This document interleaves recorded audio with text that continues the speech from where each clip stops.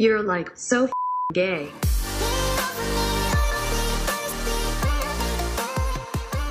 Hello, all you sexual deviants.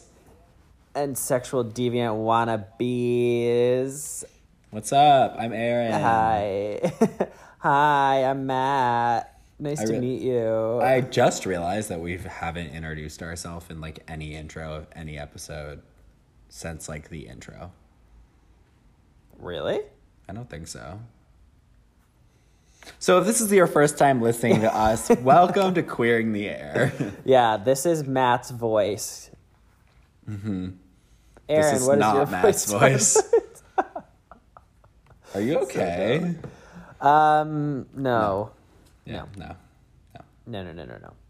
I knew it before. I mean, like, yes, I am fine. If you're listening, I appreciate your concern for my safety, but I am actually fine. I'm just very stressed, and I've got finals going on, so that's it. That's the kind of not fine I am, but I'm actually just fine. How are you? Are you fine? Know, when someone asks you if you're fine and you have to say that you're fine, but you're not fine. That was a Katy Perry video reference. What even, like, I see that on Twitter a lot, but, like, what was that even from? I have no idea. I'll insert the sound bit right here. They ask you how you are, you just have to say that you're fine when you're not really fine, but you just can't get into it because they would never understand. What's new with you? Yeah.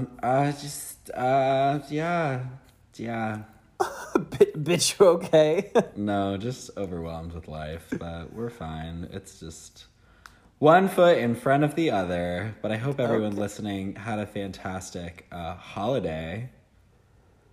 Yeah, true. Yeah. Forgot saying that Happy Thanksgiving is like a loaded statement, I guess. It's.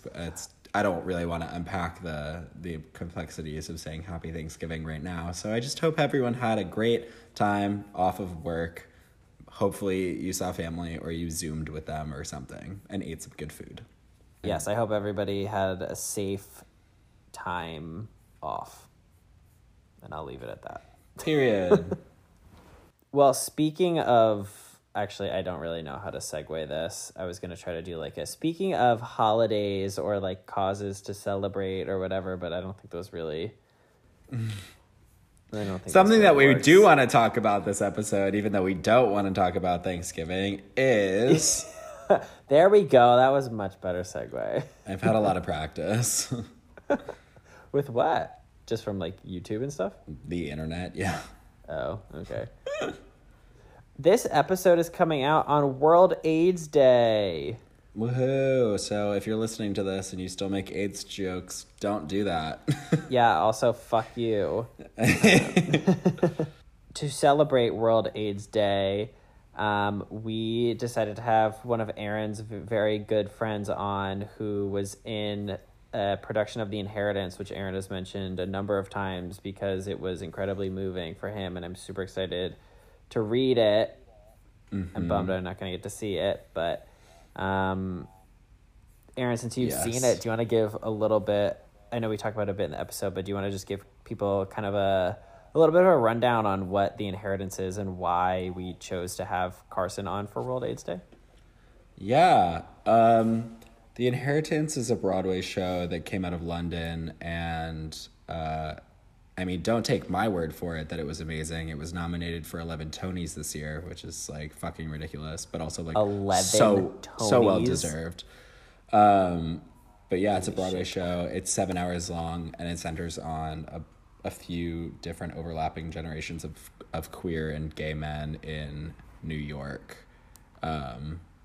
throughout the AIDS crisis and afterwards. So yeah, it was a very like heavy experience, but very, very incredible. The show was absolutely unbelievable. And it just kind of caused me to take a look in the mirror and kind of think a little bit more critically about my place in the queer community and, you know, my sexuality and everything, and just kind of like my place in society. And yeah, it was a heavy experience, but it was really, really beautiful. And Carson will talk on it better than I will. But yeah, I would say go watch it, but it's not on Broadway anymore because the world is shut down. But it is a book that you can read. The play is an adaptation of Howard's End, which is a novel.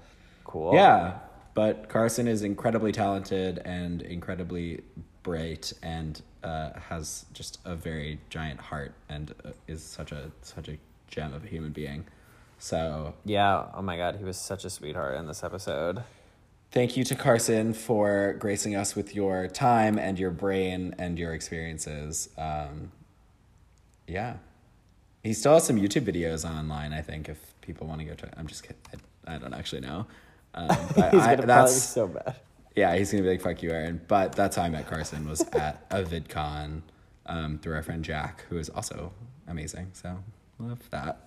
Oh, yeah. I feel like we kind of just like jumped right into conversation. I don't think we did like how we know or how you know Carson when we were chatting, but.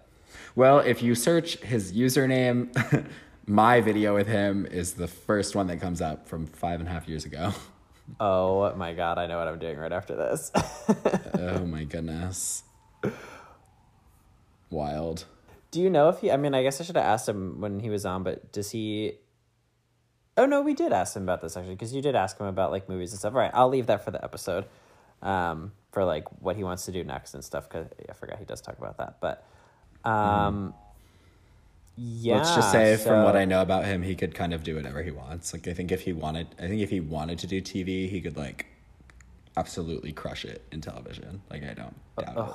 So cool. That's kind of why I asked. I was like, "Ooh, would you?" Because Uh-huh. I think he's had opportunities in the past, from what I know, and not taken them, and been like, "I want to do other things," which is like fucking incredible. But his story to tell, not mine. All right. Anyways. Anyway, yeah. So, Happy World AIDS Day. Watch Pose on Netflix. Yeah, If you definitely watch haven't. Pose. It'll give you a much better taste and just like an idea of what the world went through versus like us talking about it. So Yeah, for sure. Is there anything else you want to do? any tweets? Oh my God, duh. I do have some gay tweets of the week. Let me just pull those up real quick. You have 30 seconds. This one absolutely shook me to my core. It was my whole concept of history has been shattered ever since I saw someone say Rosa Parks died in 2005, meaning she could have watched Shrek. I hate that. I hate that so much. Oh my God. Like, what? The one of Sue. I'm going to create an meatball that is so spicy. It's so stupid. I've seen so many of those memes and I love every single one of them. I think they're so funny. Or Charles Dickens in 1843. I'm going to create a Tim that is so tiny. All right. Anyway, let's get into the episode. Yeah. All right, guys. Make sure you like, comment, subscribe. I need to stop saying that. This is the wrong platform.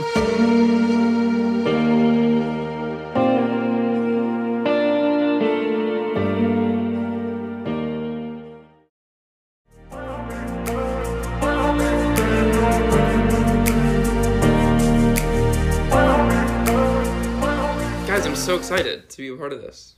Yay! Thanks for inviting me. Psyched to have you. So excited that you're here. Also, how dare you start the interview? That is our job. We are the hostesses. Listen, I'm taking over. I'm totally kidding. It's not his first rodeo. It's fine. You can take over for me. You can take over for me. I've got finals in 5 days, yeah. so it's I'll start doing you. like character work. I'll just pretend I'm you. Perfect. Perfect. You can probably do it better than me. So who are you? I'm Carson Macaulay. What do I She's give a a fun star. fact? Do I give? I'm a star. I don't know about Wow, star, just let but, us know you don't listen to our podcast a little bit. I think he clearer. does. I totally do. I texted Aaron the day it came out. He did. He's a real So you real should know blood? what to do then. I'm totally kidding. Carson, I mean- where do you live? What do you do for a living? What's the story? What's your story? Who are you? Where do you come from? What's the Tinder bio? What's the Hinge bio? Oh wow! Are you I on actually Raya? Don't even know what's on my Hinge. I am on Raya, although What's wow, do Raya? I regret it. It's like It is sort of it's an industry dating like app. yeah, like entertainment industry It became- dating app? Yeah. yeah. And it's like it started off being like really exclusive, which felt weird, and then Quote, now it's unquote, like for for me, celebrities. I'm like, yeah, losers only, in my opinion. Raya, and I'm one of them. I'm on it. Yeah. but Raya pay dumb. for it. Anyway, I've never You said had a pay. yeah. I've never had a substantial conversation on it. Like, Is it expensive? Yeah. no. But It Yeah. doesn't But it's seem. money. It doesn't Expensive- seem like a worthy investment. okay, regardless, we're gonna sorry, jetting back to Carson. This is not a Raya promo. I mean, it was quite the opposite. I'm living in Brooklyn, New York, where I've been for the past couple years. I'm an actor in New York. I'm 24. I'm a Cancer. What other fun facts? I'm 6 feet tall. If that's important to you, you know. Yeah. You're from San Diego and now you live in New York. I am, yes. I'm from San Diego, grew up there, and then went to Pittsburgh, where I went to school at Carnegie Mellon for 4 years, and then moved straight to this apartment that I live in now, from graduating in 2018. Matt, do you remember when you met Pretty Carson at a Tufts party once? Sorry. What was that? Our sophomore year? Yeah. Must have been, yeah, and that was crazy because it was parties, multiple parties. I mean, I don't know if we were together. Wait, Matt, yes, I but, totally like, do, actually. Yeah, 100%. Yeah, Sean That was there. it was like, yeah, because it was so crazy for me that time, because it was like I went to this acting conservatory where it's like we had this like little tiny bubble where we like never left sort of our like ensemble and stuff. And I remember going to Tufts, where you guys went to school, and seeing that like a regular weekend. I don't think there was anything special going on, and it was like there were so many events happening. I was baffled. I was like, this is college. This is what college is about. Well, let's not get it twisted. Tufts is not a party school. But that we was had like fun. when it was fun had though. fun. That was Yeah. before hell broke loose. When didn't you come for like a semi-formal or I think some we like crashed. actual like legitimate party? We weekend? crashed like Saraban Screw or something, but I have no idea, not only what it was, but I have no idea what a semi-formal is. So, I don't know. oh my Did god. you like literally go to school on a like under a rock? Yeah. I could tell you many different categories of performance, but I could not tell you what a semi-formal is. So what the Had hell did you do on like, a weekend? You know, I mean, there were definitely like events at school and things like The fact that you're actors are describing them as events events. is like very yeah. indicative. Yeah, I mean, it was just like weird. Like it was just like all weirdo actors. So it was like parties, but like not like you're like no real Greek life, no like sports. So it was like very like artsy. Like it felt like Brooklyn parties, not like college parties. You know? But that's not the Yeah. whole school, right? Like No, Carnegie not the Mellon whole is, like, school, a but the- lot more than that. I thought. But That's true, but like the rest of the school is like nerds, really great nerds, love them. But like that's like computer tech people, and like it just felt like completely different worlds. Like we sort of had our bubble of like 20 people that were in our class, and we stayed with those 20 people for 4 years, which had its upsides but has many downsides. And that like we never branched out to the rest of the school. Also, for anyone listening, Carnegie Mellon's like one of the top acting schools in the country and probably in the world, right? Like it's definitely. You can brag a little bit, girl. So like it would make sense to me that like you're probably working really fucking hard, and of course you're staying in that social circle because you all share that pain and that schedule and things like that. Yeah, it definitely is one of the most, particularly for like an undergraduate, it's like one of the most like rigorous programs out there. So it was intense, but it got you to Broadway. Yeah. I know. Before we get there, I just want to like, just because I don't know, like what made it rigorous? Like what makes an acting program more difficult than another one?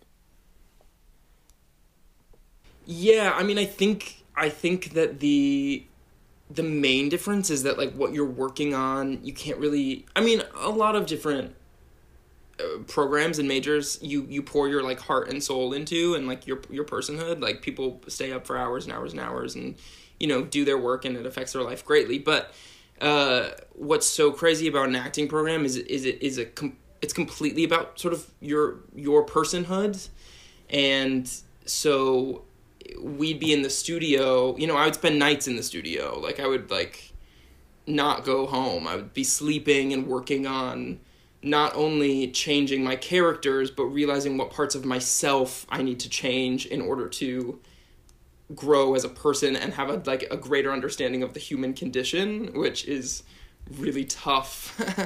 And so it breaks a lot of people down. Like a lot of times, like what acting schools try to do, not that they try to do it consciously or hurtfully, but that like it's about sort of breaking you down as a person so that you can start to build yourself up as somebody who can be anybody. Does that make sense? Yeah, it does. Which is difficult. And so Sounds strenuous. Did you find that, or you think that it was like your school did that more intensely than others is what made it so rigorous? Or was it that like you felt like you put more, there was more expected of you out of those kinds of like breaking yourself down, like discovering and understanding your characters, like more was expected, which made it more rigorous? I just like don't like know much about like acting. So I think you're right on a bunch of those different things. I think there's a pressure because our school has this reputation and because there's so little of us, that we have to like rise to a level that's really crazy. Mm-hmm. But then also just straight up schedule. A lot of these programs, if they're not a conservatory program, they're sort of arts programs that are like arts BAs or things where you're still sort of taking normal classes. And then there are BFAs that are really conservatory style. That means I never chose a class. I was handed a piece of paper that told me where to go and when, every single class in the entire university. Wow. I mean, I woke up at 8 a.m. I was at the studio. I was doing yoga for 30 minutes. Then I was in acting class for 3.5 hours. Then I would take voice, speech, and movement until like 5 or something like that, and go home and do it all over again 5 days a week. So that like rigorous schedule is something that you don't really see in a lot of programs that aren't like conservatory style, where you're sort of not doing anything but your major. Got it. That makes sense. Yeah. Sorry, and it's a little like sidetrack, but it's very interesting. I didn't know anything about it. Were there like, not to like play on stereotypes, but like, were there any straight men in it? Yeah, I think that's another thing that's really interesting, is that they were all straight people. And I think that something you find, something you find in a lot of really sort of prestigious acting programs is that there's actually like not a lot of queer people at all. And that's something I had to really struggle with a lot as a queer person, that I didn't really have anybody else I had some, there was a smattering of them. Smattering. Is that right? The right Is that the right word? I don't know. There was like a sprinkling of them throughout. But, you know, there were whole classes where zero people were queer. And it's because I think it's hard for the subconscious mind of sort of these old professors and who I love, who gave me everything that I have now and the reason I feel like I've been able to have this as my career. But they are still holding on to these sort of subconscious old ideas of like what is versatile and what somebody who comes in and is sort of like openly queer and you know, loud and flamboyant, and they believe that means that they can't play like the full breadth of characters that are sort of asked of actors. And they're not even viewing that consciously. They're not even saying that to themselves because they love queer people, you know? But subconsciously, somewhere in the back of their mind, they would rather romanticize somebody who feels like a blank slate, like your average sort of, quote-unquote, average sort of straight person that then could play a flamboyant person or sort of mold themselves, quote-unquote, easier. So that was actually it's funny that you should mention that too, because coming to Tufts for the first time, I had never been around so many queer people. And I was in an acting program, you know? Uh-huh. So, yeah, it was weird. And also dealing with sort of like the internalized elitism of it too, feeling like sometimes it was a honor, you know, like me being like, oh wow, I'm here, I'm playing with the big boys, you know. It's like I'm lucky enough, like I could be straight passing, I could play, you know, they're telling me I could play whatever. Oh, what an honor. And yeah, exactly. And then like that's just internalized hate that is sort of a product of that as well, which I think that's like an unfortunate narrative in like a lot of the entertainment world too, though. Is like not only is it like this conversation of, oh, it's such an honor that you can play a straight person, it's like an honor that you should even be there. It's an honor whenever you get cast for a role, regardless of how much you deserve it and how much you work for it. It's an honor to have whatever job that you have because so many people would kill for it. And it's like there's not, quote unquote, there's not really anything that sets you apart, blah blah blah blah. It's just like such a toxic thread. Yeah, absolutely. Isn't that like, and wouldn't that be almost like a little, jumping back to your point about like them wanting like blank slates, wouldn't that be kind of counterintuitive in a way? Like, wouldn't you want somebody that is able to like draw on like lots of like life experience in order to like build their characters up and make them more realistic? I mean, like I've said, I don't know much, but that just seems like the quick and obvious like response to that. Yeah, I don't know. I think again, it's not a conscious choice by a lot of people, a lot of casting directors, a lot of people, professors bringing students in. I don't think it's a conscious choice. There's just something about it that, and something I've had to struggle with in my career as well, is going in and feeling like somewhere in the back of their minds, that if they know that I'm queer, they will say, oh, there's something that's just not right. And it's not that they're saying my queerness isn't right, but their subconscious biases are saying that. Does that make sense? Yeah, unfortunately. Yeah. Damn. Yeah. Anyway, wow, didn't think we'd get into that just with my introduction to where I went to school, but... Do you think that is kind of changing now? Because I think that you said that you encounter that a lot with people who are like of older generations and they're like kind of wired that way. And I'm curious, like, do you think that people who are coming up now are kind of not as in that mindset?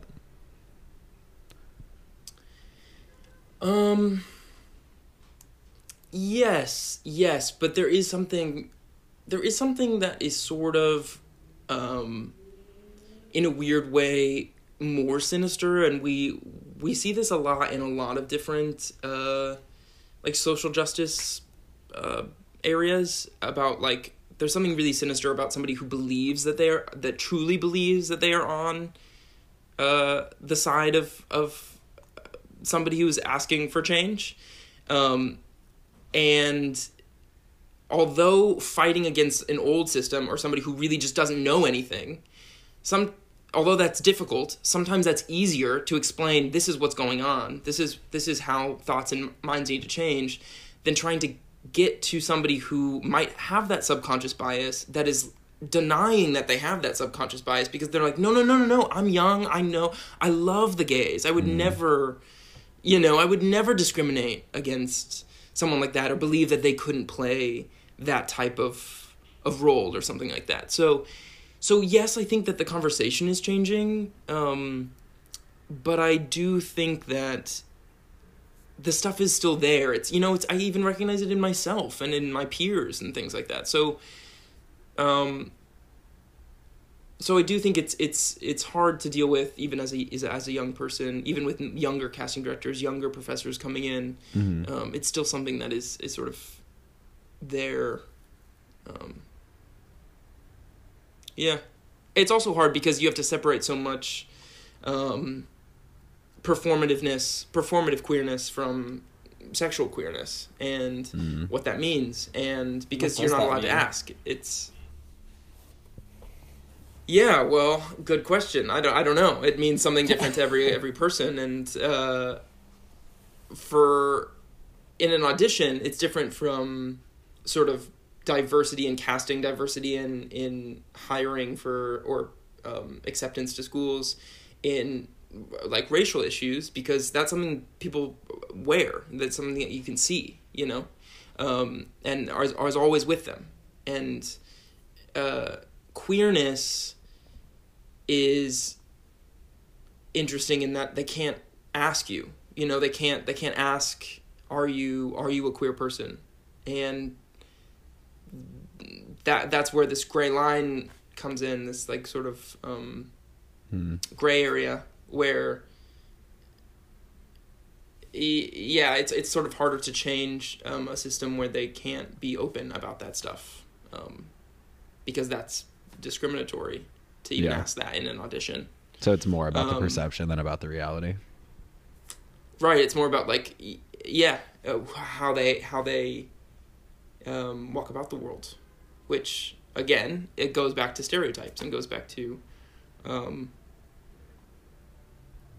assuming things about people. Mm. It's difficult, but yeah, totally. Yikes. So how is that how has that shown up in your life and in your professional career? And what have you worked on so far? What has your professional career been like? I just got off of The Inheritance on Broadway, which closed right as the pandemic had swept in, and that was, of course, like a huge. It's just been the greatest joy of my life to work on that piece, and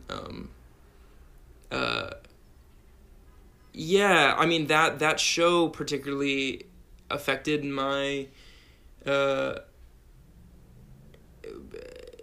it had me thinking about queerness all the time, and my own queerness and the queerness of others, and the things that I don't have to deal with that other generations had to deal with, and the things that I do deal with that other generations don't understand, and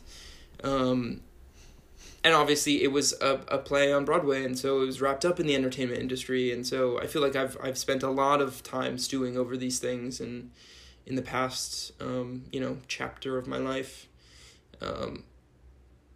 And again, that's a weird thing as well. It's like, they wanted to, I won't put anyone on blast, but, they wanted to interview us for a magazine, and they wanted some queer perspectives, but they couldn't ask the cast, even though they knew, they couldn't ask the cast who was queer and who was not. Even after we had been cast, we have these roles. We're performing them on Broadway. But, they had to sort of go off of rumor, or no one's trying to hide it really. If I had talked about being queer, but it was this whole system of like, this is highly irregular. We have to sort of make sure that you are queer, and Wait, what? They have to make sure that you are queer? Well, they wanted like a queer perspective for for a magazine, and they wanted to talk to queer members of the cast, and that put, sort of some people that were involved in the production in sort of a weird sticky situation where they still can't talk about it. They still can't come up to us and say, are you queer? Because that would mean giving somebody an opportunity over another person based on their sexuality. So yeah, it's just all it's reverse really homophobia. Yeah. Yeah, it's really a sticky situation, but the show itself was unbelievably rewarding, and I highly recommend anyone read it. Can you talk a little bit about what it is and all of that? And yeah.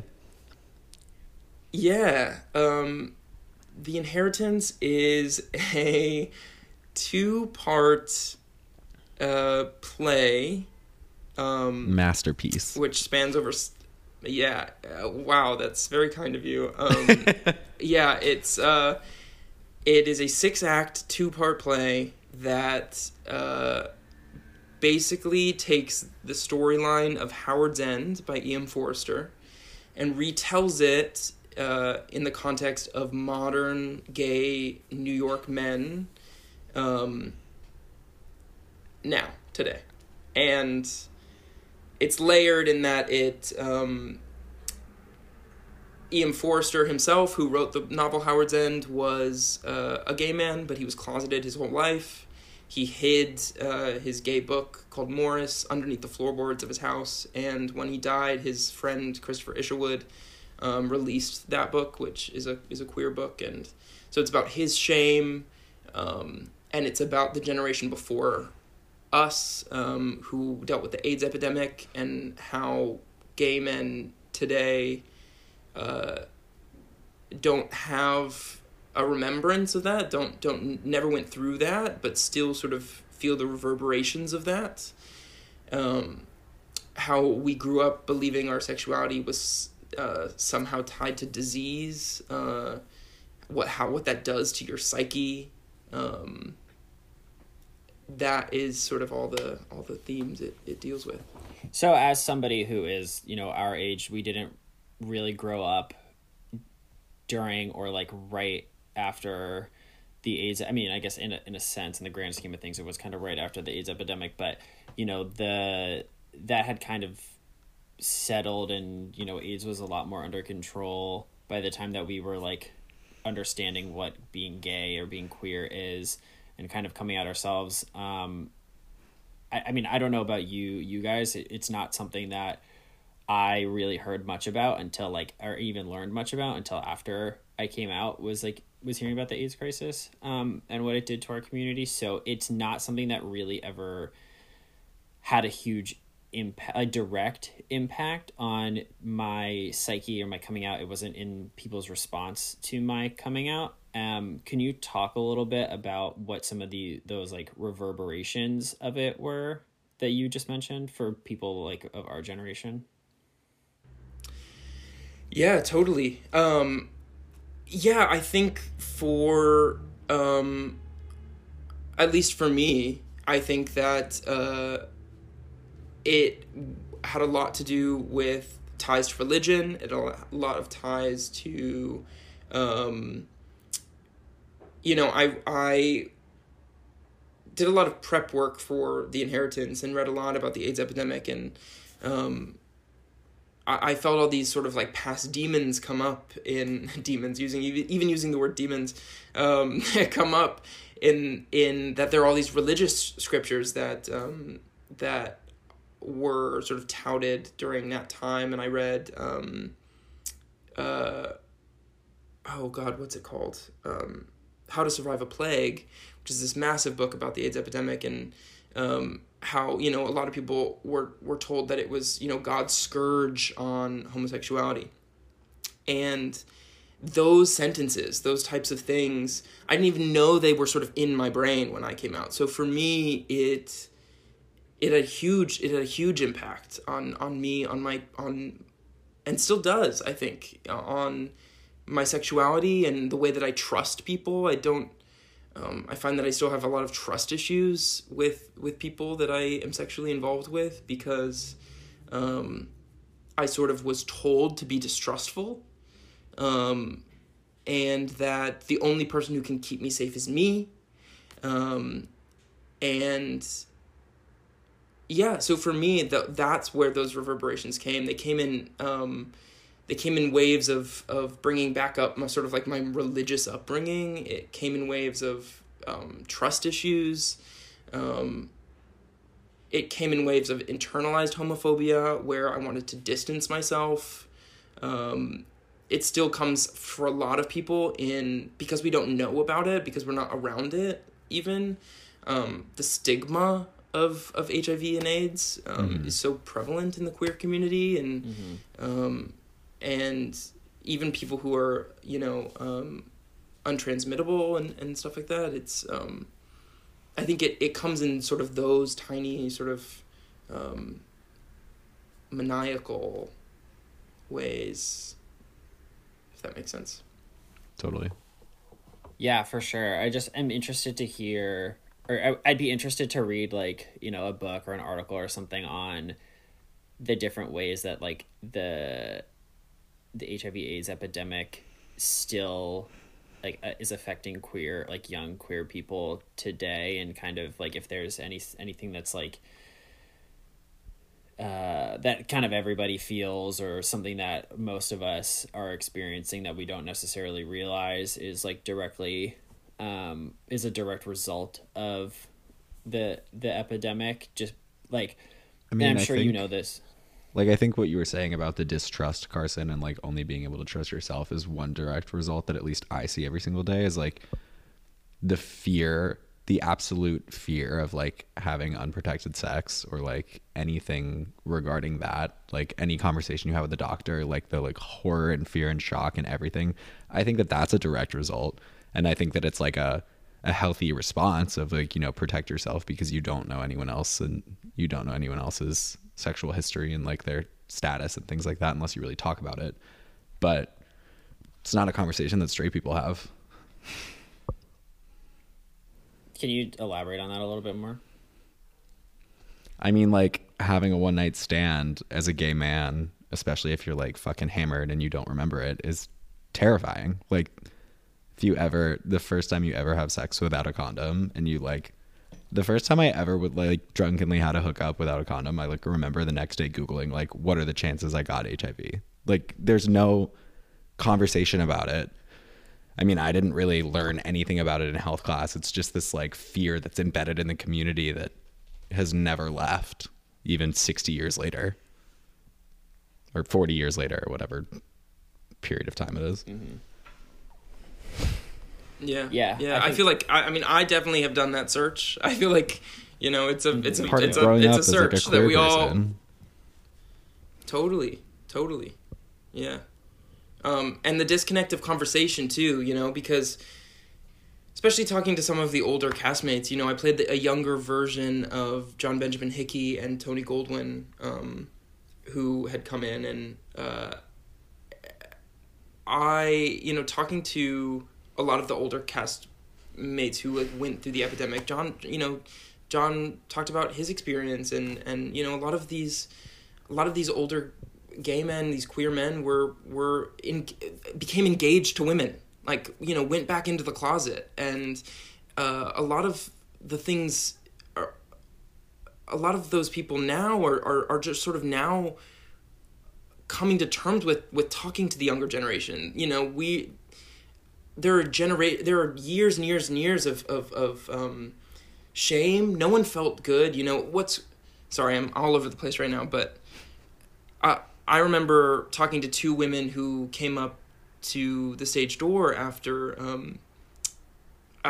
part one ended, which is sort of this big sort of moment where we really reckon with the AIDS epidemic. And they were straight women, straight older women who had gone through the epidemic, and they were in tears because they were like, I didn't realize how much guilt I harbored as somebody who didn't even, they had no connection. They could completely ignore it. And even that, because they could completely ignore it and not be affected at all, they harbored so much guilt from those years. No one left those years unscathed, because you either felt guilt from running away from it as gay man, you either felt guilt because people were dying around you, you may have contracted it yourself, or if you were a straight person, you ignored it, and everybody feels the weight of that. And so for a long time, people didn't want to even have those conversations with the younger generations because it's scary, and the conversations they've been running away for for 20 years, 30 years, they not want to talk about, their queerness. So I think that a lot, I've experienced this myself, that older people or older gays, when they do start to talk about it, there's a lot of anger that gets, that comes up, especially towards us, because I think there's definitely a number of reasons that they have to be angry. And I think it tends to come out as like you have no idea how good you have it. You have no idea what we've been through. You don't have the scars that we have. And it can be really aggressive and really scary to receive that kind of anger, especially when you, like, I know myself, like I'm very interested to have those conversations, to hear from people who live through the AIDS crisis. And I think it's really important to have those conversations and to hear about their experience and know our queer history. But when it gets met with, when people respond angrily, even when you were having a totally normal and they like consented to the conversation and were interested to talk about it, it's very much like, oh God, like what's going on? But it makes sense on so many different levels that they would be angry, even if they're not actually angry at me. Yeah, totally. And it's I think that is something that The Inheritance really tried to tackle, was where does that anger come from, and what can the younger generation learn from that generation, but also what can that generation learn from us, I think was a really interesting thing to talk about, especially being the youngest cast member in the show. I felt myself speaking up a lot, saying, hey, I'm learning a lot. Thank you for opening my eyes in so many different ways. On the other hand, some of the youngest people I know in the queer community are the most radical, the most outspoken, the most inspiring people for change that I've ever met. The most intelligent, the most, they're incredibly, the younger generation of queer people are so well equipped, and to have the language to and the platform to fight for change. And so I think the older generation can learn a lot from those from that generation, but also realizing that they only have that platform, they only have that language because some sort of space was opened for them by the generation before, is an interesting thing to realize, For sure. And what was the kind of like general demographic of the cast of The Inheritance? Queerness wise? Well, just, yeah, I mean, was it mostly like white cis men? Did it span the spectrum of gender and race? And then a follow-up to that also is, I'm curious what the general breakdown of like the audience was too. Yeah. I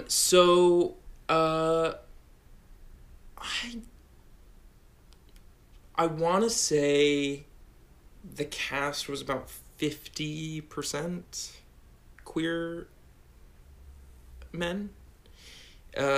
And I want to say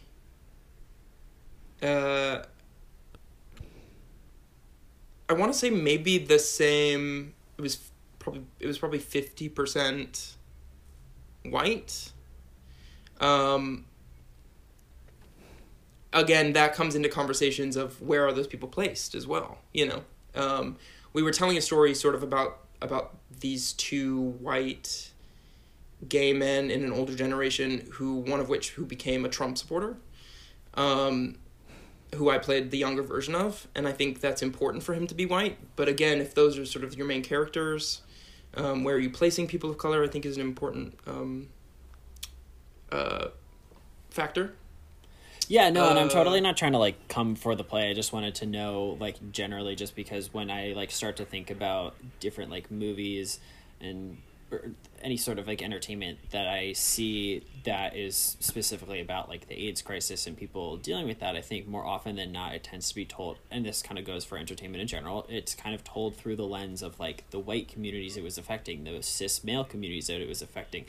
Pose is probably like the biggest and one of the few examples of the AIDS crisis actually like affecting communities of color, Black people, sex workers. Like I think a lot of the time when we think of the AIDS crisis, and at least maybe this is just for me, like the first community I think of is like my own community, the white cis gay male community, and then I think it's important to constantly remember that, you know, there were plenty of other communities that were just as heavily, if not more, affected by it. I this totally sounds like a call out. It's not meant to be. It popped into my mind when we were talking. I don't remember exactly what it was. So apologies if it seems like I'm coming across that way.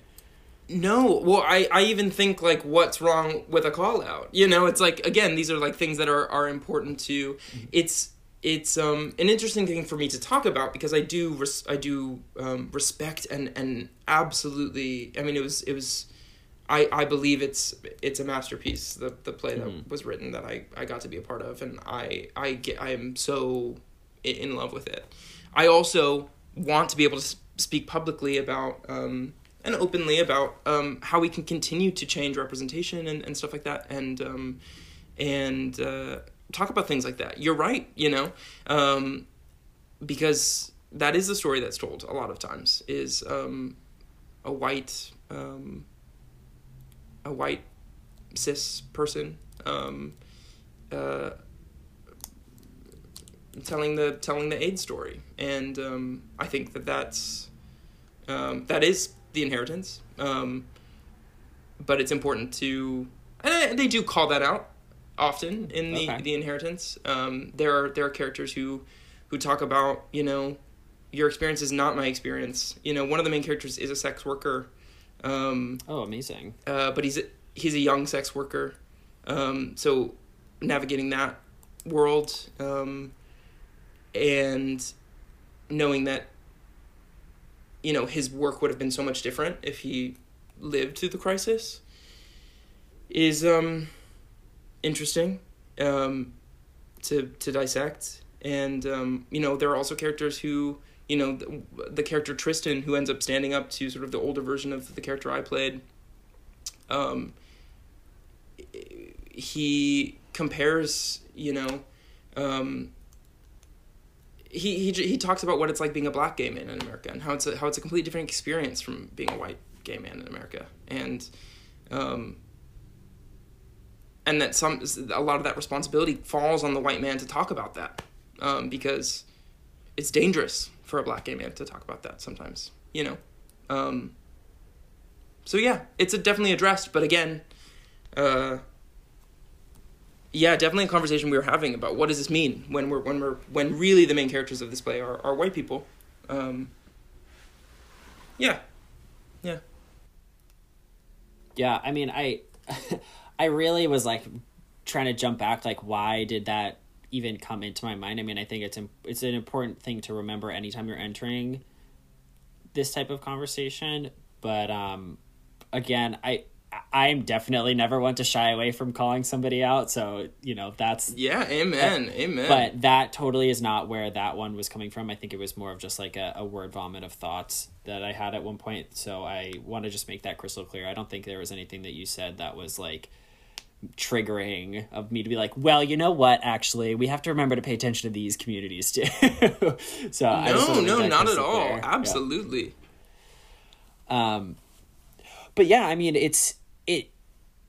to me, I don't want to say reminds me because, you know, obviously I haven't seen The Inheritance. I haven't read the book, although I've fully just made a note to, I didn't realize it was a book as well. So I like fully made a note to like go buy the book after this. Well, it's a book of the play, but Right. yeah, you can just read the play, but yeah. Oh, okay.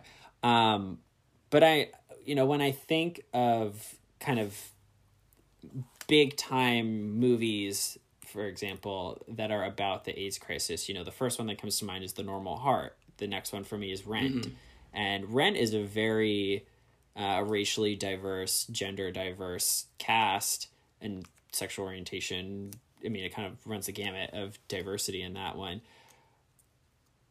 But, I mean, the big one in recent years has kind of been The Normal Heart, which is almost all white cis men, some of whom aren't actually gay.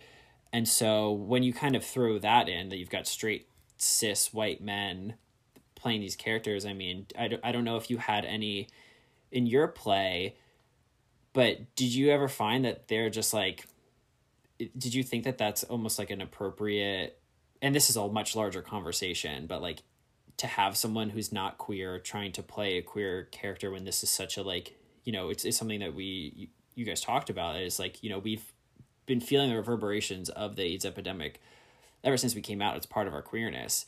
To then ask somebody who has never felt any of that or has felt like a very different experience to then play a different one. I mean, do you think that that's appropriate? And it's a huge question and a larger issue, but, you know, run with it as you will. Listen, dude, I absolutely love it. I absolutely love it. No, we again, these are the conversations that are important. This is how we change the world, is having these conversations.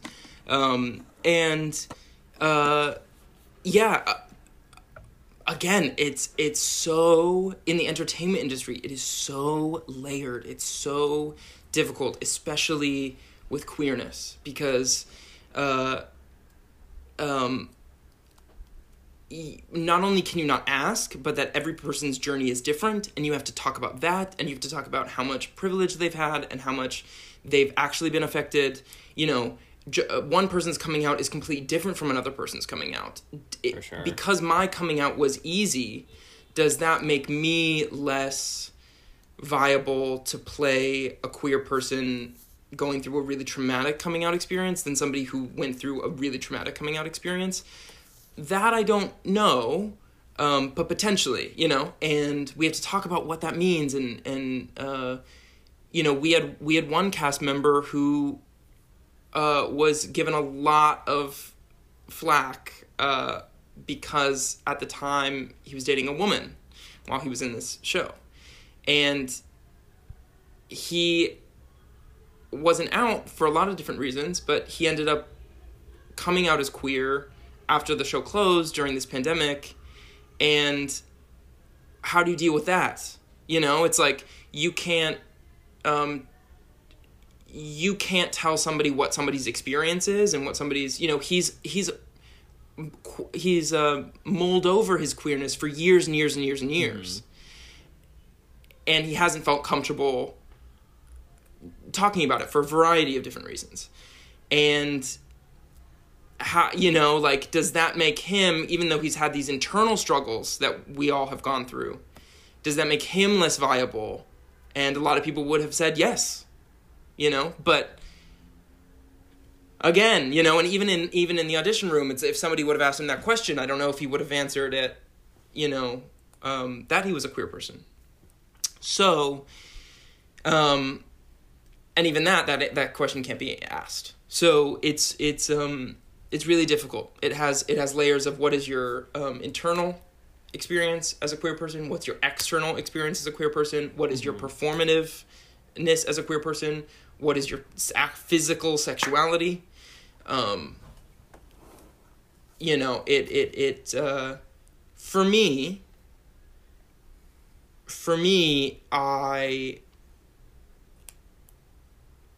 it's hard. It completely depends on the part. It depends on the story being told.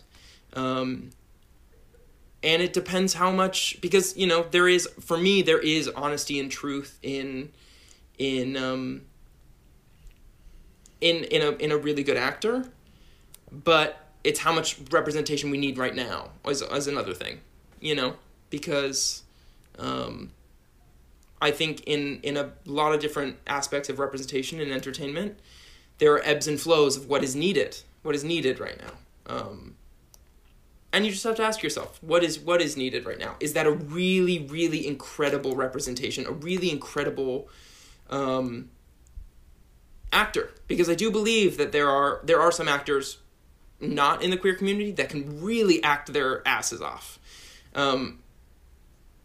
Not to say that they always deserve that part. I would say that a lot of times I will say that they don't, and the part should go to a queer actor. Mm-hmm. But I think that has to be assessed per project, because if a bad if that could make the difference between that story being told worldwide, or that the reach will be larger, or that the effect will be stronger, then you reassess, you know, what's it worth right now, you know? Mm-hmm. It's such a hard conversation, and one that we just have to continuously have. When I took a queer history class in college, which I insisted, I was like, please let me take this class. It didn't really fit in my schedule, but it was really interesting to talk about Don't Ask, Don't Tell. And talking about how that is known so well as one of the most horrible things that has ever been put into practice.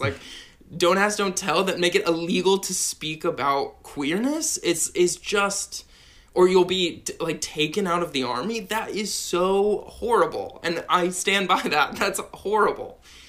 And it was interesting to get accounts of queer men at the time when it was put into place that said, thank God I'm not going to get killed. I'm not going to get beat up, you know? And at the time, they had to assess not saying it was right to put in place, or that it wasn't taken away soon enough. But I think it is interesting to realize at every moment in history what is most needed right now. And I think when it was put into place, they assumed that the safety of the people who are getting killed and beaten up because of their sexuality in the army, their safety is more important than representation in the army. Of course that is going to change. And ebb and flow. When we need representation, when we need to be out, when we need to be safe, and so that's an interesting, sorry, that's a tangent, but it's an interesting, I've always sort of been that was horrible across the board 100%, but for a lot of queer people, it really helps them. They said, that saved my life, you know? And then a couple years later said, this is horrible, please get rid of it. By listening to the communities that want something specifically right now, that's the only way we can answer these questions. If the community right then is saying, we have to make it illegal to talk about because they're asking me if I'm gay and I'm going to get beat up if I say yes, if that's what the community wants, give the community what they want. And then later, if the community says, this is not what we want to be open and proud in the army, then take it away. Let them be open and proud in the army, you know? But per project, if the community is saying, we need representation, we need queer representation, no matter, you know, the acting scale, if you think, you know, if you have the best actor of all time or whatever, and it's a straight person, we don't care. We need a queer person in that role. Listen to that community. If they are saying we need a really good acted representation right now so that people really understand our story, and that happens to be a straight person, I say listen to that community as well. Does that make sense? It does. Yeah.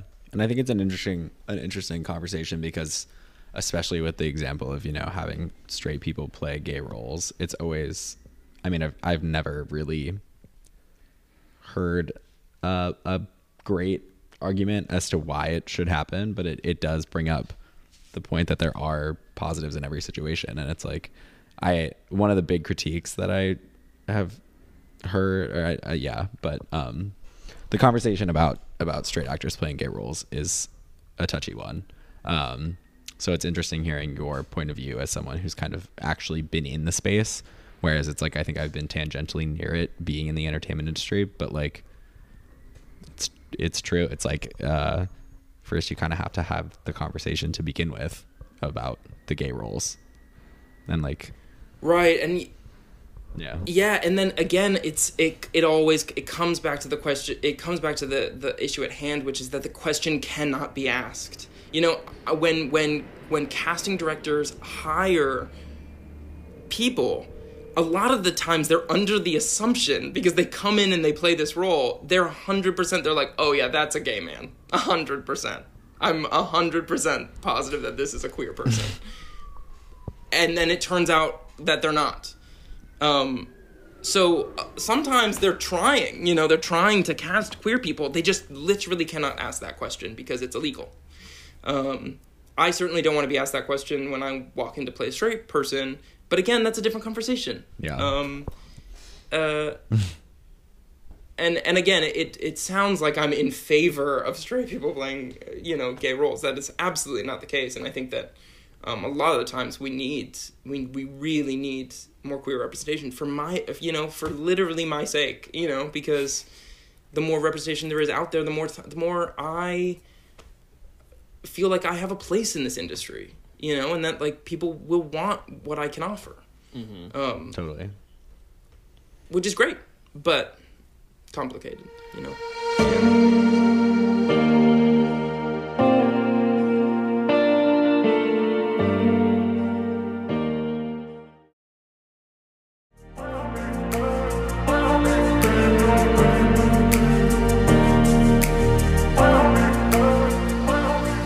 Gonna make like a comment about like the way that like gay representation or like gay roles seem to be going is that like it seems like it's gotten to the point where it's the same band of like, I don't know, 8 to 10 guys who are just playing like Matt Bomer, for example, has been playing a lot of like gay characters recently. Like, I mean, even looking at like the movie The Boys in the Band, which like I haven't seen it, I'm sure it's great and I'm like very happy it's there, but I look at them and I'm like, okay, Zachary Quinto, Jim Parsons, Andrew Rannells, Matt Bomer, like these are kind of the same gay men who are picking up the same or like very similar gay roles or like gay roles on multiple things, and it's like I'm happy they're there, but like they're established. Like is like how much of their like established career is allowing them to take these roles? That is just like, why can't we be getting some like other people who aren't as established but are great actors, gay men, in to play these gay roles and then like launch their career from there? I mean, it just seems like it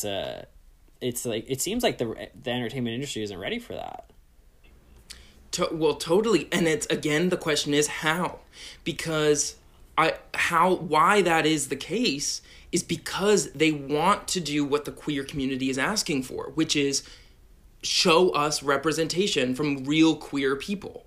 But they can't ask the question. So the only thing they can do is only cast people they already know in their real life are queer people. That people they already know is not going to be a newcomer actor who they can't ask. It's going to be the people who are in the headlines talking about their sexuality.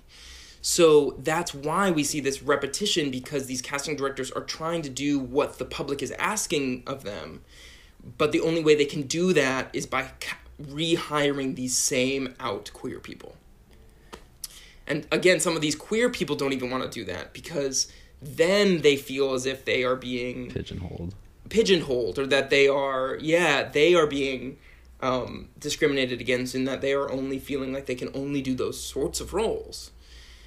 So it's a really Do you think that tough... that's because they want to use like people that'll also draw in an audience though? Because it's like they absolutely could put out like an open call and be like, we're looking. Well, I guess you can't say we're looking for queer actors, but yeah, you can't really.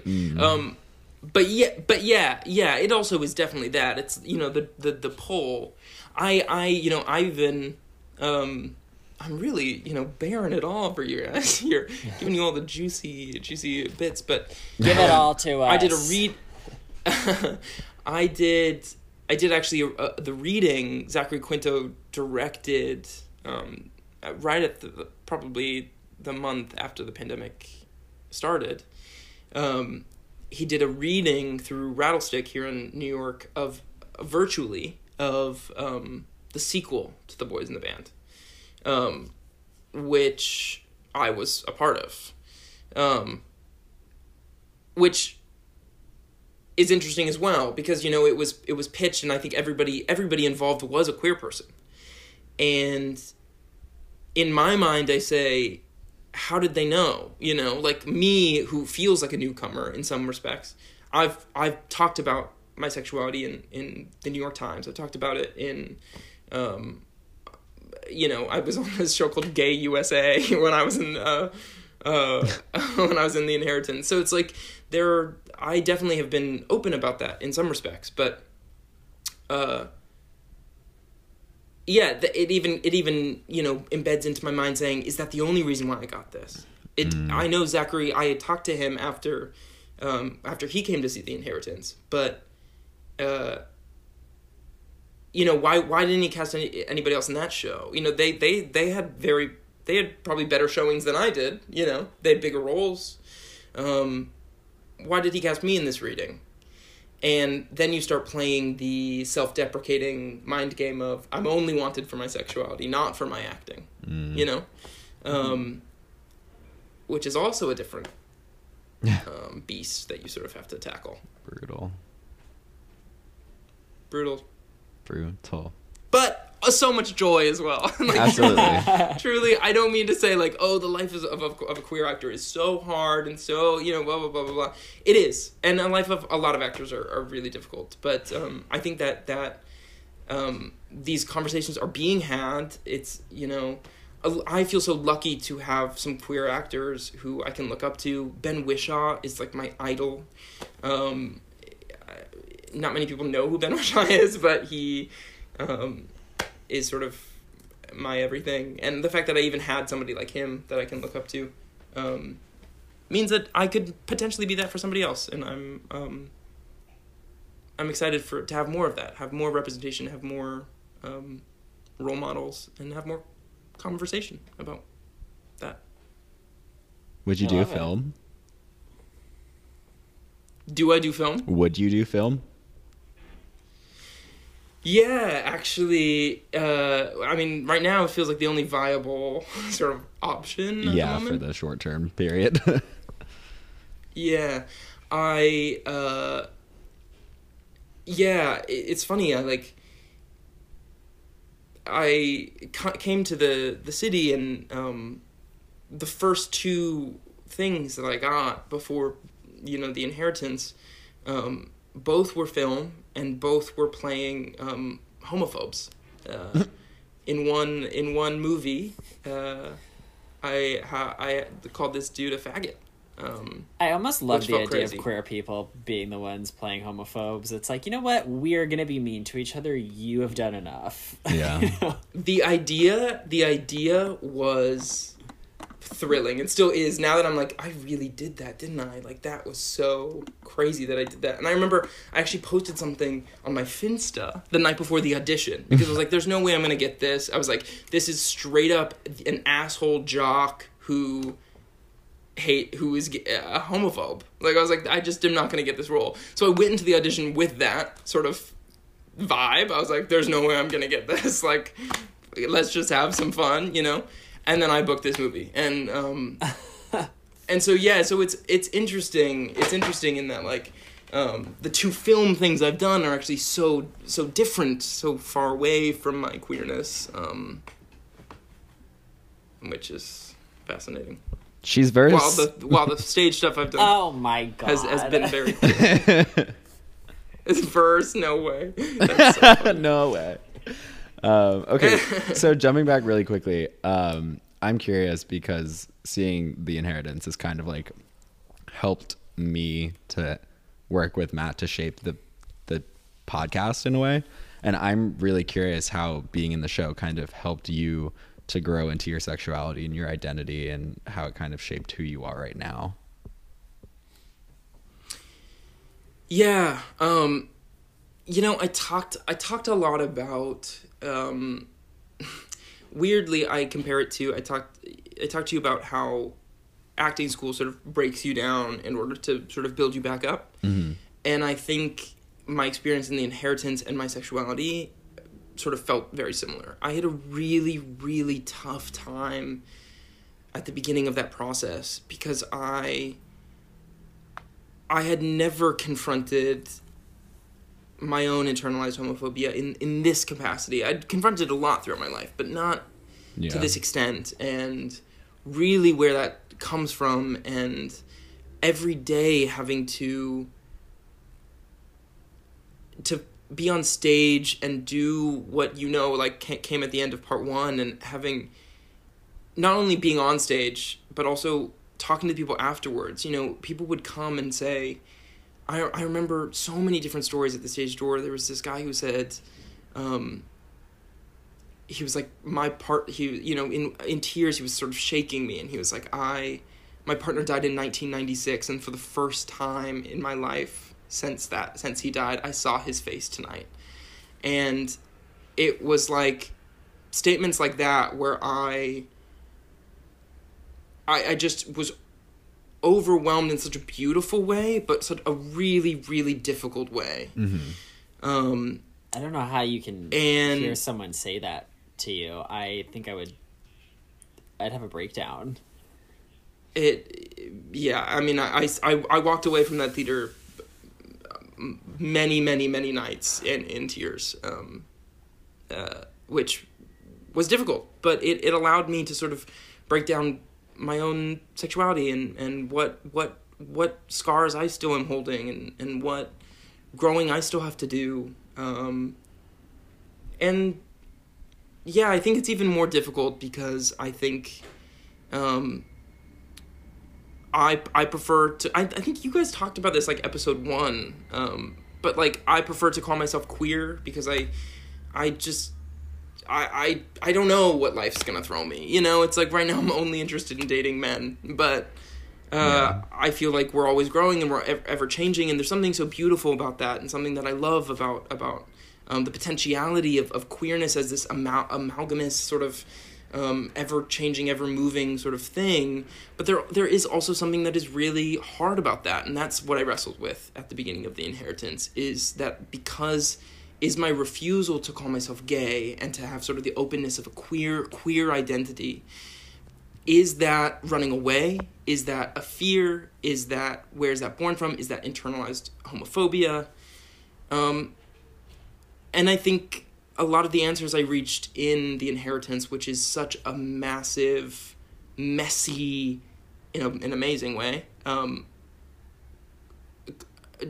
mix of dichotomies. Through The Inheritance, I was able to sort of more ground myself in being okay with that dichotomy, and knowing that probably a lot of that is born from internalized homophobia. And there is also something that feels so right and so beautiful and so open and so free from that label for me. And those two things can exist at the same time. That it can bring me such clarity and such beauty and such joy, and bring me unsuredness. I don't know if that's a word. Mm-hmm. Uncertainty. And anxiety and stuff like that. So yeah, living in sort of the uncertainty of sexuality is something that The Inheritance sort of brought me, and that we're always going to be changing, and that we'll never figure it out. So is there some like big takeaway, I guess, like on any level, that you think that people our age should get from something like The Inheritance, or from, reading back on our, queer history, specifically, about like the AIDS epidemic? Oh, wow. I mean, it's a huge question. It is. No, but it's beautiful. Again, I love these questions. The reason why it's difficult for me is just because I feel like the play actually really just speaks, like, any sentence that I say, I don't think could actually bear the same effect, or the same the same effect that the play gives you when you read it, or see it. Mm-hmm. For me, it had to do.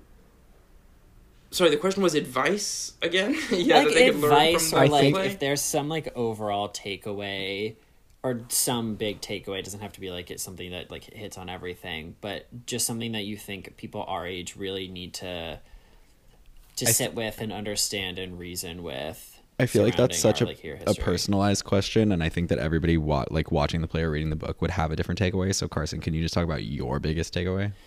No, I agree. I think it is. It's supposed to be kind of a generalization, though. I mean, I'm sure there's going to be plenty of people who don't need to hear it. Maybe we don't even need to hear it. But if there's something that he thinks that, like, generally as a community, or just like something that he thinks is really important that we all look into, even if we've all looked into it before. Yeah. For me, again, it has to do my takeaway. Oh, so many. I could think of very specific parts of the play, you know, like end of part 1, it's about reckoning, really spending time reckoning with a world in which you're losing all of these beautiful people in your life, and the amount of people that you would lose. Hard. Not advice like, oh, everyone, well, maybe it's important. Anyway, I think again, going back to sort of this, me before joining the show, feeling like I needed all these answers, and I was, you know, a perfectionist, and I needed the solutions, I needed the answers, and I needed to be sure of things, and the end of the play deals with a lot of guilt and a lot of, you know, a character, I wanted this tattooed on my body, still do, you know, where one of the older me is sort of apologizing for the things that he has done, and he says, what do I do? Tell me what to do. And the last line of the play is, you live, and that's it. It just says, you live, and the play ends. And I think that for me was the biggest takeaway, and I think that a lot of queer people can take that away too, is that you don't need to find the answers. You don't need to completely get rid of your guilt. You don't need to completely get rid of these negative thoughts and the hardships that queerness comes with. You just have to sit in the sort of beauty and the joy and the honor that I do believe it is to be living in queerness, and that we'll always learn and always keep learning. I said that already, but that's, I think, the big takeaway. No, I love that. Where are you going to get it tattooed? Where? I have no idea. Maybe my ass. A neck tat. Oh, wow. What a beautiful homage. Little tramp stamp. No, I actually, one of the producers has it tattooed sort of like on the inside of his finger. I don't know, one of his fingers. Mm. And I like that too, but it makes me mad because I'm like, oh, I'd just be copying him, you know? Like, oh yeah, that'd be beautiful. That would be beautiful. If I had my way, I would have a sleeve. And I, you know what? Really? I may do it. Make it a sleeve. Oh yeah. You would get a dude. sleeve? Would love a Oh yeah. The only reason I haven't so far is because Acting. You know, there's all this pressure, especially coming out into the industry, like fresh and baby-faced, and being like, I have to be no tattoos. You know, that will get me cast, and like that's not true. I think, you know, if you're right for the part, they got money. You know, they'll cover you up, or you know, whatever. Get some foundation. But you feel the pressure to like, yeah, totally. My friend Myhala is like, you know, she's now the lead on Industry on HBO, and she was in my class. And she, cool. I remember her like collecting all these tattoos throughout school, and yeah, and you know, like she'll get a tattoo. I think she has the best mind frame from tattoos too, where she's like, the less I sort of like think about them, the more that they'll actually bring me joy. Because if you like expect them to sort of like bring you this inspiration every time you look at them, like that inspiration is not going to be there all the time, you know, and like you'll end up after like years and years and years, you'll be like, oh no, it's not giving me this like high that I thought it would every time I looked at it. So she would collect all these sort of like random tattoos that are so cool. And yeah, she's like now on HBO, and she's like, listen, they'll cover them up, and they do. So yeah, now I'm sort of in it. Now I feel like I gotta get some tattoos. Love that. I love that too. I mean, tattoos, I could talk about tattoos for a while. I'm sure we all could, but I'm very much of the mindset of like, it doesn't have to be something incredibly meaningful and you're going to look at it and be like, oh, this was super important to me, like forever and ever. It's like, if you fucking like it, just get it. It's really not that big of a deal. If it's in a bad place, that is the bigger issue, but just get the fucking tattoo is my Yeah, I totally. have to say. Totally. It's always Yeah. it's going to be a bigger deal to everybody else, always. That is true. Right, yeah. People say they forget about them all the time. I You forget know, it's like, about I don't them. even know. All the time, yeah. Crazy. Like, sitting here right now, I'm like, I mean, like 1, 2, 3, 4. I'm like, I have 5 tattoos on my body, and I, like, fully forget that I have them all. Like, I'll, like, reach up to do something and, like, see that I have a tattoo on my arm, like, right here, and be like, oh, whoa, that's weird. Oh, that's right, that's just that. Like, Whoa, cool. it's super random. Wow. Yeah. How many do you have, Aaron? I have 4 now. 4. Oh my god, If you I'm count so my far lip Got the behind. tattoo. two on your wrist. Oh, if you can't, there you go. Which Wait, count what? I didn't fully hear that. forget I have a lip tattoo. Oh my god, wait, I knew that. What Everyone- a trend that Wow. was. I think every single person in the world should get a fucking lip tattoo. Really? You really think so? Yeah. Why is that? Nobody. It was my first one, ironically, because everyone's like, "That's the craziest one you could ever get," and I'm like, "Why? No one, literally, no one. No one Like sees people I've there's no way that you'll ever know that I have a lip tattoo unless you are my dentist." Wow. Cool. Maybe that's what I get. You live right on my bottom lip. Oh my god, I'm here for it. But And then it anyway, fades eventually. Just that's like not that. true. I've had mine 5 years now. It's still there. Really? Yeah. What does it say again? YOLO? It says explore, you ass. Oh, It does not say sorry. YOLO. I've seen it like 3 times. Although I wish I did get something a little angstier, but it was my first one, so I was like, it has to have a good meaning. And like, no, I'm like, meh. Right. Now I'm like, I wish I got like. You wish it was tits. like, Yeah. yeah. Yeah. Wow. But That's Anyway, so cool. we are digressing. yeah, big time. Carson, what is the gayest thing that you did this week? Oh my god. Interpret as you will. You guys, Yeah. no interpretation needed. I watched Under the Tuscan Sun twice. Twice? If you guys, yeah, listen, I had no idea. If y'all haven't seen Under the Tuscan Sun, I mean, I feel as if I have. the Actually. Sorry. what are your opinions?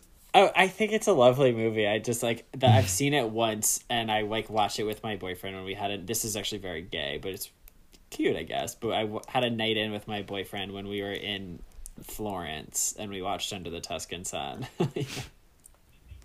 Oh my god. Yeah. Listen, I have never been on the edge of my seat like that. Oh Movie my god! that movie grabs you and it does not let you go. In the first like 2 minutes, the first scene of that film, you learn so much. It's unbelievable. It's like, oh, this is gonna be like, you know, like we're gonna just like sit in like this woman or her life, like she moves. I don't wanna spoil anything, but you like a It's lot like goes down it's really like quickly. 15 years old. I think it's fair to spoil it at this point. No, Unless Aaron I hasn't seen truly it. believe, I don't know if I've seen it. I think I watched it. Aaron, you would know if you watched Under the Tuscan Sun. If you got to do it, I watched it twice this week. That's really wild. Oh my god! I loved it. I also think that there's a part of me that's like, you know, just like missing traveling, missing, you know, like Yeah. being able to do anything, you know, miss Yeah. being like she's on that bus and then she suddenly just gets off and suddenly the movie just shifts. It's just like, yeah, I miss being able to do stuff like that, you know, just like run amok. Yeah. So it was Yeah. fulfilling a part of me like that. That's a good one. I like that. Aaron, what about you? Random.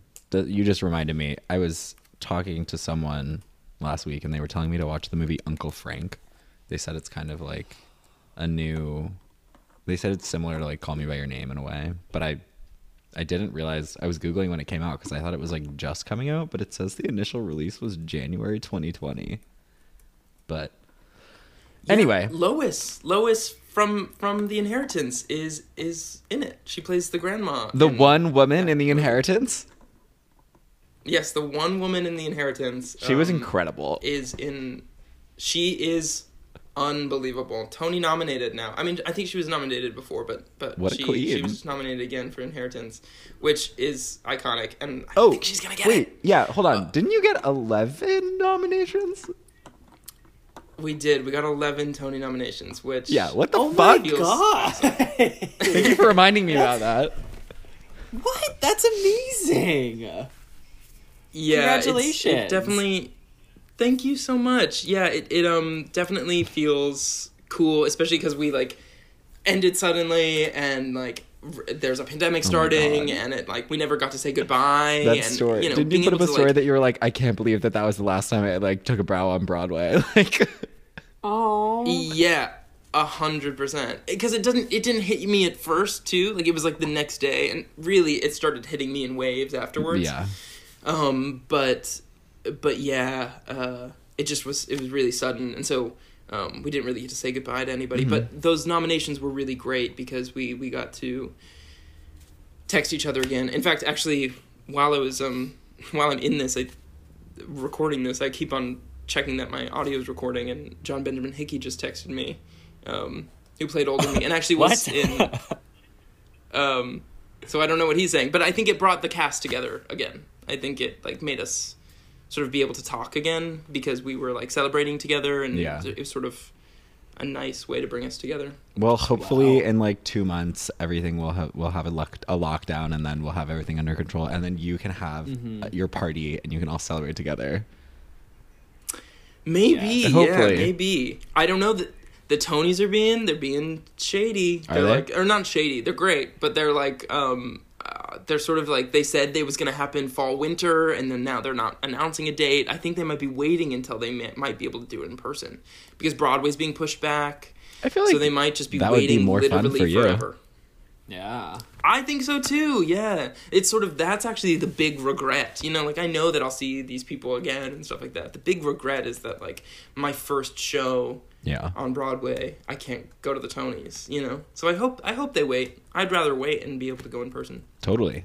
Anyway, sorry to take your gay moment of the week and make it about my Tony nominations. Your Tony But- nominations were my gay moment of the week.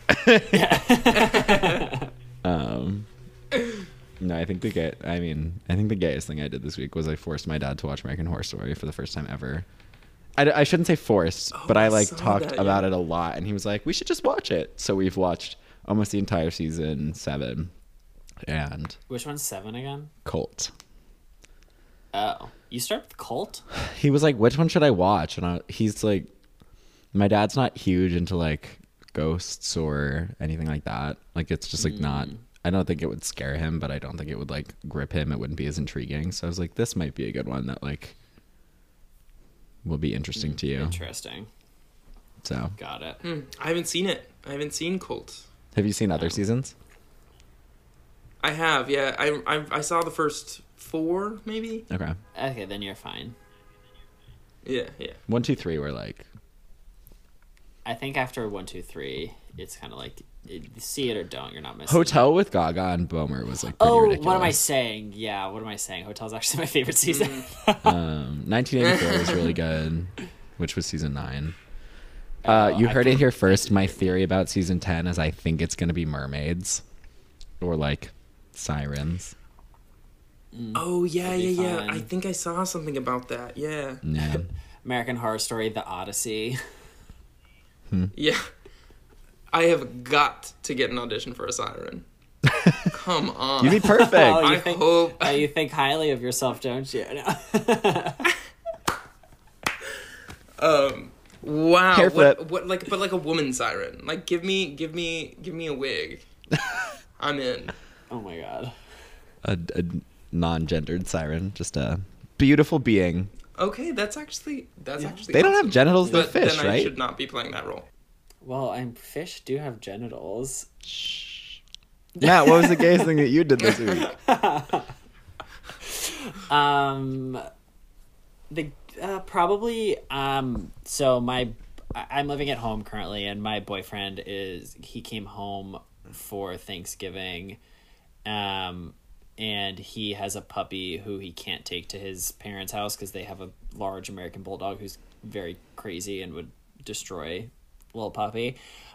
So puppy has been staying with me because our parents only live like 10 minutes from each other, and I have finals starting in a few days, so I've been needing my boyfriend to come and take the puppy for like an hour or two just so I can do a little bit of studying. So I've been having like shared custody, handover of this puppy for the last couple of days. It's been very cute.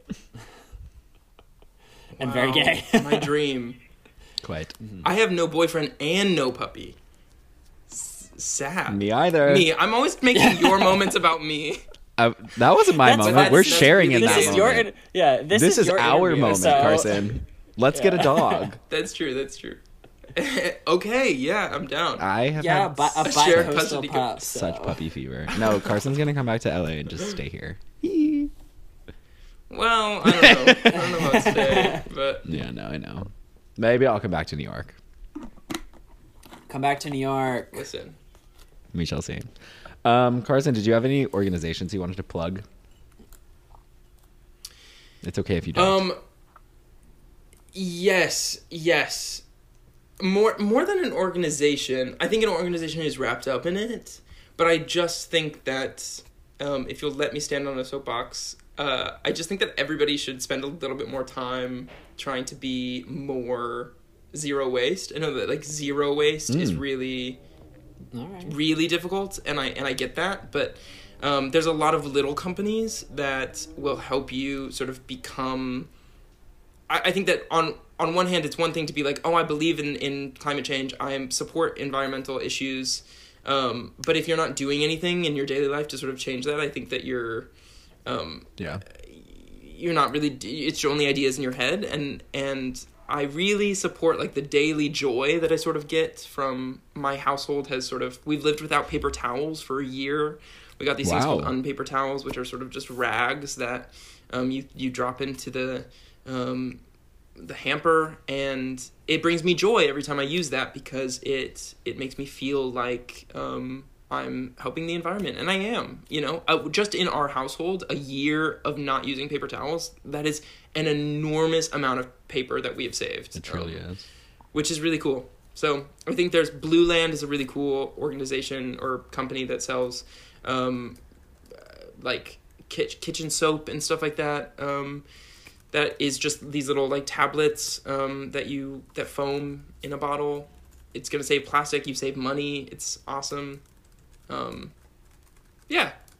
Compost. Everyone should be composting if you can. It's kind of fun too. Put my little coffee grounds in a little basket. You're so Take it to the Brooklyn. farmer's I'm just market.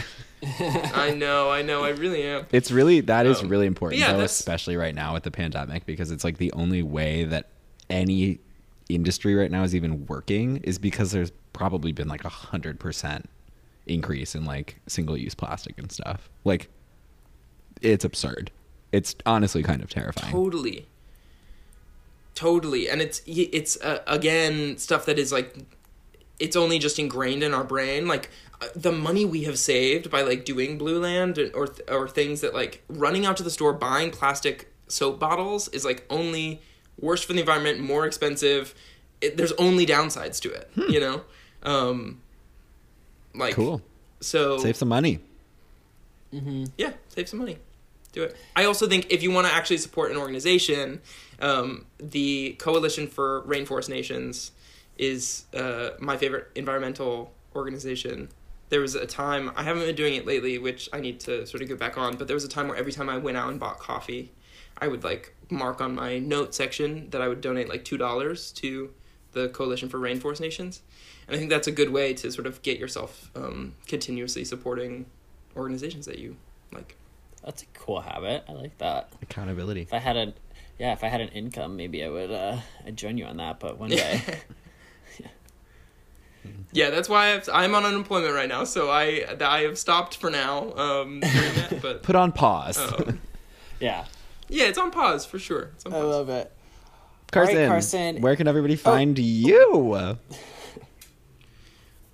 I'm on Instagram, Carson McCauley, CarsonMcCall. The Carson effect. There's only one C. Oh my god! What Just is the yesterday, Carson I effect? had It's how I will nothing. forever It's know nothing. Carson. The same way he'll always know me as That's So Um, Aaron. Let's just say that. Yeah. We just yesterday I actually had some YouTube videos removed from a collab channel that I How? was a part of that I didn't have access to. I just had to do some intense research. I had to contact everybody in the collab channel. I had to like go through these things. I need to fucking do that. There are some videos I need down. Like ASAP. Stat, yeah. But yeah, that's it. My Instagram. That's how you can contact me. Or contact me. I don't know why you'd be contacting me. Well, you can if you want.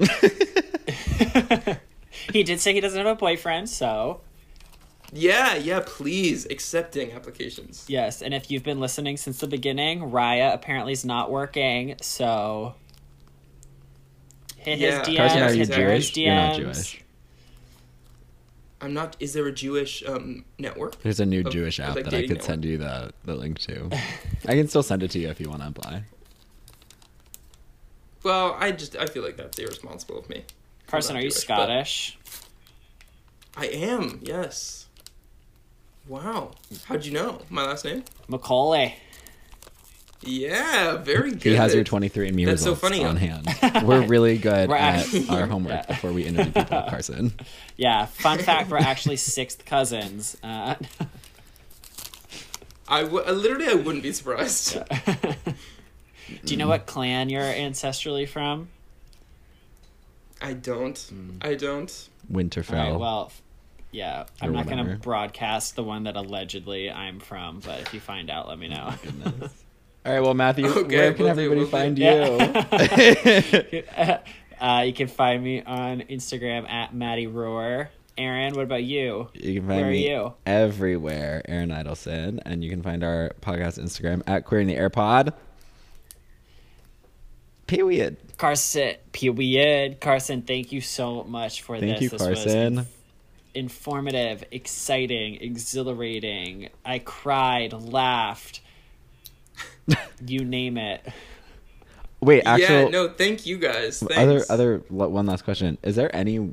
There's no way to like watch The Inheritance from your performance, right? If you live in New York City, when things open back up, our very last performance, coincidentally, because we didn't know it was our last performance, but is recorded for Lincoln Center. So if you go to the Lincoln Center Performing Arts Library, you can watch our last performance of the show, which is really cool. Yeah. You could also... I think that they're trying to do a production of it. I'm not involved. I don't think anyone in the Broadway production is involved, but they are trying to mount a production of it in Los Angeles. Ooh.